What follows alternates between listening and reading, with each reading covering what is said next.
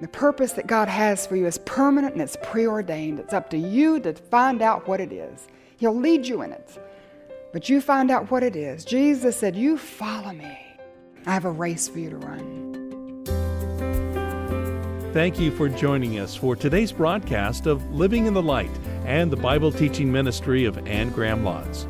Anne's introduction to today's message reminds us to focus on running a permanent race.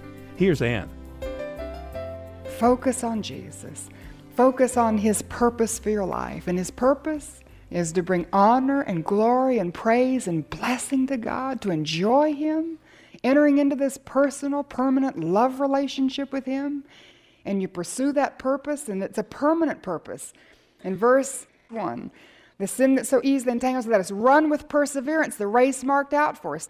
Let us run with race the perseverance, because it's a permanent race. It's not a sprint, it's a marathon. This is a race for the rest of your life.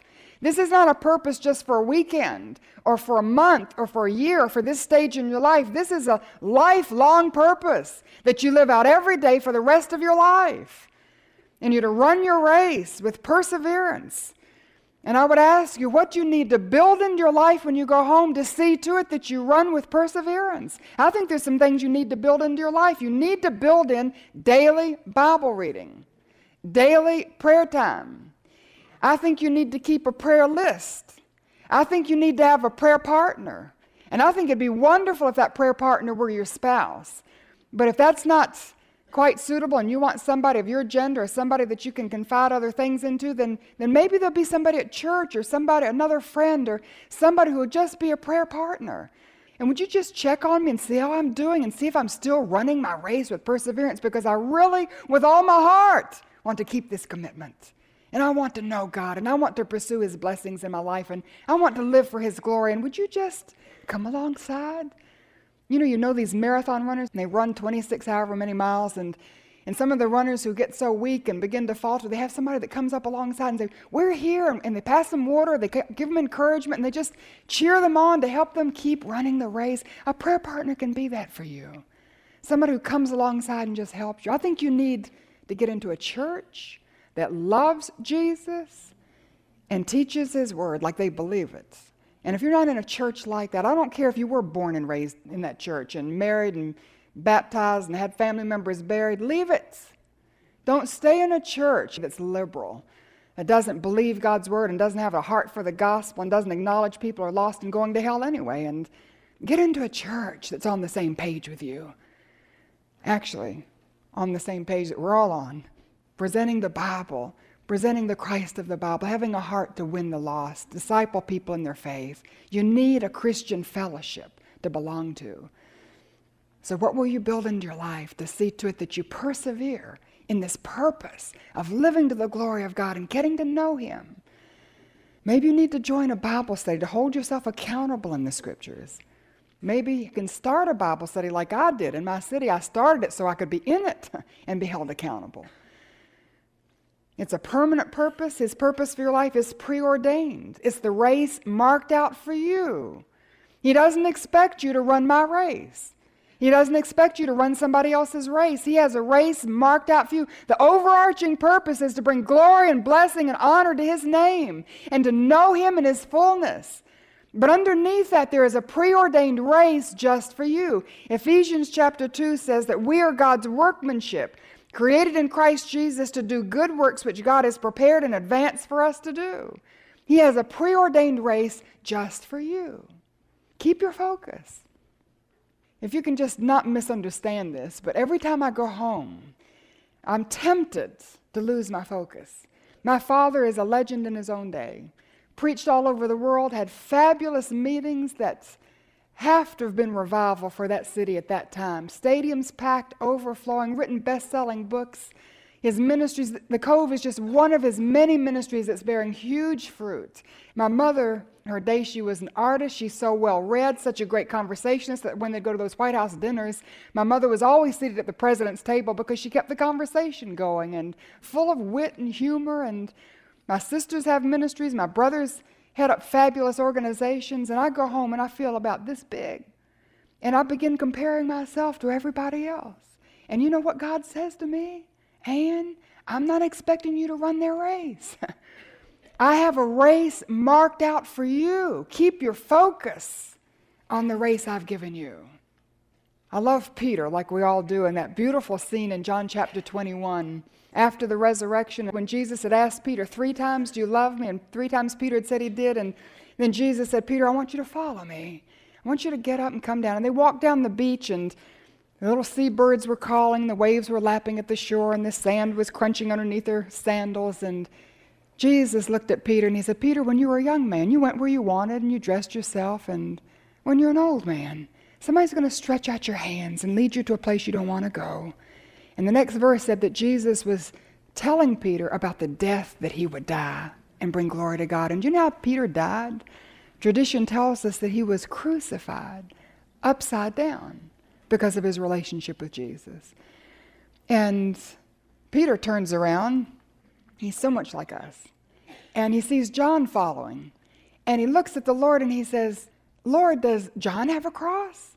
Is he going to have to take up his cross and follow you? And Jesus looked at Peter, and in my paraphrase, he says, Peter, John is none of your business. You follow me. And when we stand before God, we're not going to give an account of how we ran somebody else's race or how somebody else ran their race or didn't run their race. We're going to give an account to him for how we ran our race. It's a preordained race. What is yours? Surely you'll be serving the Lord. There is a preordained race for you. You're not the exception. And it doesn't have to be a big thing.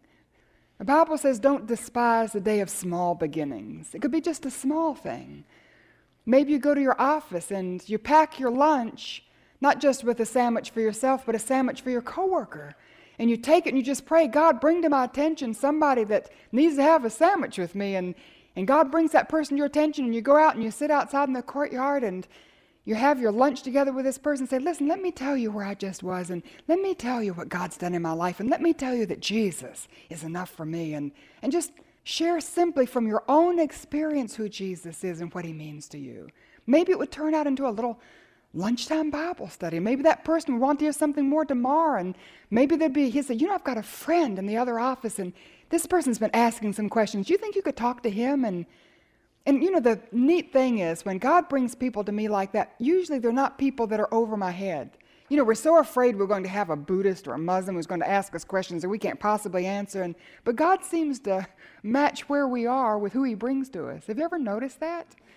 And certainly he can challenge us, and certainly there are times when we feel like we're stretched, and that's good for us. But you just pray and say, God, I don't want to embarrass you. He doesn't want to be embarrassed either, by the way, but don't want to get too far in over my head, but bring me somebody to share my lunch with that needs a word of encouragement, somebody I can pray with, somebody I can share the scriptures with, and maybe it'll be a noontime Bible study at your office. Moses, you remember when he was going back to Egypt and he didn't know how to serve the Lord, and the Lord said, Moses, what's in your hand? And it was his shepherd's staff. And God said, Moses, throw it on the ground, and he didn't. It became a snake. And God said, pick it up, and it became a staff. And God used what was in Moses' hand to demonstrate his power to the king of Egypt and to force the king to let God's people go. And I believe God would say, what's in your hand? What's just in your hand? And my friend looked in her hand, and she had a tennis racket. And she's a wonderful tennis player and belonged to a racket club. And so she went to a racket club, and she knew there were women at the racket club that had never darkened the door of a church or a formal Bible study. And she just asked if they would like to read the Bible together. And you know something? There were about 12 to 15 of those women who said yes. And they brought their little confirmation Bibles, little white ones that have zippers that had never been opened before.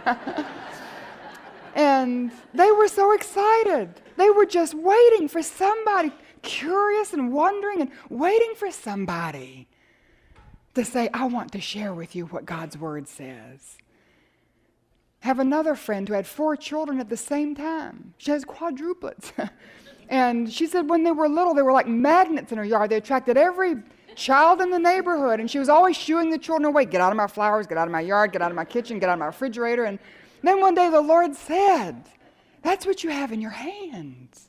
That's the ministry I've given you. And so instead of shooing them away, she started inviting them to come in, taught them Bible stories. She had a little backyard Bible club. She said, you know the amazing thing? Not one parent asked her what she was doing with their children. They were so glad to get rid of their kids. It was what was in her hands. And some of those children she led to Christ. What's in your hands? Maybe you have an elderly parent who has Alzheimer's or something, and you go out of duty every week to visit them. They don't know you're there. They don't remember that you're there, but you're doing it. Maybe that's what's in your hand. And there's some other elderly person at that rest home, somebody else who never gets a visitor, who's lonely, but whose mind isn't gone and who needs the hope of heaven shared with them. Maybe it's somebody in prison. Somebody here have a child or a loved one in prison, and it's a tragedy, and I grieve with you for the waste and the destruction of that person's life, but maybe that's what God has put in your hand. And when you go visit your loved one, would he open your heart to others who are there? Is it possible that you could start a Bible study in your local jail, in your prison? Some of the most exciting things are happening in the Women's Correctional Center in Raleigh, which is the big correctional center for women. It's the maximum security prison for women in North Carolina. And years ago, we planted a Bible study there as a result of something God put in my hand. And have a dear friend who's carrying that Bible study on. It's the largest Bible class going on in the prison. They have like 130, 150 women who come, finding Christ, growing in their faith right inside the prison. Use your holy imagination. Ask God to bring to your mind. Open your eyes. The fields are white unto harvest, and the laborers are few because they're still waiting for the lightning to strike them or handwriting on the wall, and they're not looking at what God's placed in their hands. Look at what he's put in your hands. And that may lead you to an understanding of what your preordained race is. And the purpose that God has for you is permanent and it's preordained. It's up to you to find out what it is. He'll lead you in it. But you find out what it is. Jesus said, you follow me. I have a race for you to run. So would you fix your eyes on Jesus, his purpose for your life and his person? Fix your eyes on Jesus. And in verse 2, let us fix our eyes on Jesus, the author and perfecter of our faith. And I don't want to make this superficial at all, but I see him in his life as being faith anchored in the Word of God. And you would say, Ann, how can the living Word of God be anchored in the written Word of God? And yet he was. And when he was tempted of the devil in the wilderness, and when he was hanging on the cross, and all through his life when he was combating the Pharisees and the Sadducees and teaching his disciples, again and again and again you find him quoting the Scripture. He had made time to read and to study and apply, and he lived by it, and his faith was anchored in the Word of God. And we find him living a faith-anchored life. We find him living a purpose-driven life, who for the joy that was set before him scorned the shame of the cross. Do you know what the joy was? We know he was purpose-driven. His overarching purpose from John 17 was to glorify his Father. And he was living his life to the glory of his Father by obeying his will and fulfilling all that his Father had for him, bringing him glory and blessing and honor. But his specific purpose, the race he had to run, was to bring salvation and redemption for you and me, to be the Lamb of God who would give his life on the cross as the perfect sacrifice, to make atonement for your sin and my sin, that we might be forgiven, that we might be brought into a right, eternal relationship with his Father. And the joy that was set before him. Listen to this. He scorned the shame of the cross and the agony and the horror for the joy. And make no mistake about it, you are his joy. You are why he went to the cross. You, and winning you, and drawing you to himself in a personal, permanent love relationship, and taking you with him to live forever in his heavenly home. You are the whole reason he came. You're the joy that was set before him. You're the purpose that drove him to leave heaven's throne, put off his glory robes, put on that simple linen garment of human flesh, flesh of a servant, becoming obedient even to death on the cross. You're the joy. He was faith anchored in God's word, and he was purpose driven, and he was glory bound. Did you see, not only the joy set before him, he endured the cross, he scorned the shame, and he sat down at the right hand of the throne of God. And he had left his glory as the Son of God, and he came to earth and had the glory of Son of Man. And he went back, he wanted his glory robes back, and God gave him all the glory as Son of God and Son of Man. And all the glory of God is vested in his Son. He's the exact radiance of the glory of God. He was glory bound. And fix your eyes on Jesus. If Jesus was faith anchored in God's word and purpose driven to bring God glory and fulfill his preordained race, and if he was glory bound for heaven, why would you think your life would be any less? Why would you think you're for something different? Fix your eyes on Jesus, on his purpose, his person, his perseverance. Verse 3, consider him who endured such oppression from sinful men so that you will not grow weary and lose heart. In your struggle against sin, you have not yet resisted to the point of shedding your blood. Think about it. Jesus hanging on the cross, being taunted and mocked and tempted to come down, could have come down. He could have released himself. He could have told them all to go to hell, and it wouldn't have been a curse. It would have been a judgment. But Jesus stayed on the cross. Think of his perseverance. And he was tempted to the nth degree. And you know, temptation gets stronger the more you resist it. You do know that. And however many times you resist something and finally you give in because you feel so proud of yourself for resisting 3 times, well, you give in and allow yourself to have it on the 4th time. And Jesus never gave in. And that temptation got stronger and stronger and stronger. And think of his perseverance and think of what he would have missed had he come down from the cross. Think what you and I would have lost if he had quit. So fix your eyes on Jesus. Are you tempted to quit? You're tempted to give up. You're struggling against sin in your own life. I get so sick of sin in my life, I want to quit. Failure in one area of my life again and again and again to the point I'm ashamed to come back and tell God about it. And of course he knows anyway. And you just get so tired of the struggle against sin. Don't quit. Don't give up. You're serving the Lord and nobody appreciates you and nobody says thank you and nobody's life seems to be changing. You have yet to see the fruit to come from what you're doing. Don't quit. Fix your eyes on Jesus, on his perseverance. And we know if we don't grow weary in well-doing, we're going to reap. We hope that, right? We know that because our faith is anchored in the Word of God that says if we don't grow weary in well-doing, we're going to reap if we faint not. And you're going to see the harvest and you're going to see the glory. Don't quit. Run your race with perseverance. Fix your eyes on Jesus, on his purpose and his person and his own perseverance, and hang in there. He's gone before you. He understands. If you don't have a prayer partner, somebody to come alongside, let me tell you something. Hebrews 7:25 says that Jesus ever lives to make intercession for you. He's your prayer partner.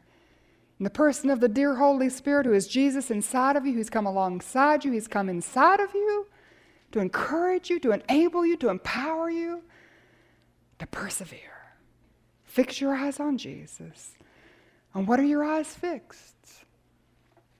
And I believe you can keep your focus on Jesus, if every day you set your compass in the morning, you spend time with the Lord in prayer, in Bible reading, and during the day it's just automatic. Your thoughts come back to what you've read, your thoughts come back to his presence. You're fixing your focus on Jesus. Would you do that? Focus on Jesus. So would you recommit your life to living for God's glory and getting to know him? Would you refocus your life on Jesus, the person of Jesus who is in himself alone enough to know God? And then would you readjust your attitudes and readjust your attitude towards your problems? Let me ask you, what problems are you facing? You have problems in your marriage? You have problems in your business? Do you have problems in your health? Do you have problems with your children? Do you have problems with your neighbors? Do you have problems in some other relationship? Problems in your finances? I don't know what the problems are, but I'm going to get in your face and challenge you to be objective about the problems. And this is what the writer of the Hebrews is saying. Could it be that the problems in your life are of your own making? Are these problems the consequences of wrong choices you've made or sin in your life. And you're having problems in your health because you have totally not eaten right and you don't exercise. You have problems in your marriage because you have such a nagging tongue, such a critical spirit. You lord it over your spouse. You have problems with your neighbor because you've never reached out to them and you're always correcting them for coming onto your lawn or doing something you didn't like and all the loud music, whatever. You have problems at your place of work because you haven't been honest. You're having a problem in your finances because you haven't kept your budget. Having problems in your health because you haven't maintained it by just the basic things of nutrition, and having problems in your family because of jealousy in your own heart, resentment. Be honest. Can you do that? Look at the problems in your life and be objective about them. And it could be that the problems you're facing are some of your own making. They're the consequences of your sin. And listen to me. God allows you and me to go through consequences. He's not going to punish us for our sin. Please get that message loud and clear. The consequences of sin are not punishment. Punishment is the cross. And God punished Jesus for your sin, and He will never punish you for your sin. But God will allow you and me to go through the consequences of our sin because He uses that to discipline us and to train us. So be objective, and when you're being disciplined by God and you're going through consequences of your own sin, He says in verse 5, and you've forgotten that word of encouragement that addresses you as a son and says, my son, don't make light of the Lord's discipline by saying that's not what it is. Or saying this isn't the consequence, this is somebody else's fault. And you and I live in a culture of victims. We're always blaming somebody else. Stop it. And don't lose heart when He rebukes you. Don't say it's punishment. It's not punishment. He punished Jesus for you. This isn't punishment. This is His discipline in your life. Be objective. And I'm not sure that word is so encouraging, but Romans 8:28 is encouraging. That all things work together for good to those who are called according to God's purpose and who love Him. And that means all things, even the consequences of your sin, even the consequences of your wrong choices. And God uses all those things. If you would bring them to Him and get in line with His purpose and submit to His will in your life, He takes all of those things and uses them for your own good. And your own good, you do understand, is not your own health and your own wealth and your own comfort and your own convenience and your own prosperity and whatever you want. But your ultimate good is to conform you to the image of Jesus, to make you like Christ. And therefore, when you're in God's will, all things, even the consequences of your sin, work together for the end of conforming you to the image of His Son. Now here's Anne with this final word. How has God been disciplining you? What consequences of sin are you struggling with even now? Turn to God. Ask Him what He is trying to teach you. Maybe He's allowing you to struggle to teach you perseverance. Romans 5 says perseverance will develop your character, and a mature character will lead to hope, confidence that God is working out His purpose in your life. Do you know what that purpose is? What is the work God has preordained for you? What race has He laid out for you? Don't miss it because you don't make the effort to discover what it is. Start looking. Start in your own hand. What's in your hand? Moses looked in his hand and found a staff, and God used that to demonstrate His power. David looked in his hand and he had a slingshot. He used that to demonstrate God's power. In your hand, do you have small children? Do you have a computer keyboard? Do you have a stethoscope? What's in your hand? What can God use in your life to demonstrate His power? Live a purpose-driven life. Jesus did. He kept His focus on the joy of abundant blessing as He endured the cross, scorning its shame, and sat down at the right hand of the throne of God. He was glory-bound. So fix your eyes on Jesus. This has been Living in the Light. Please take advantage of all the free resources at anngrahamlotz.org to help and encourage you in your walk with God and in your study of His Word. Join us here each week for Living in the Light.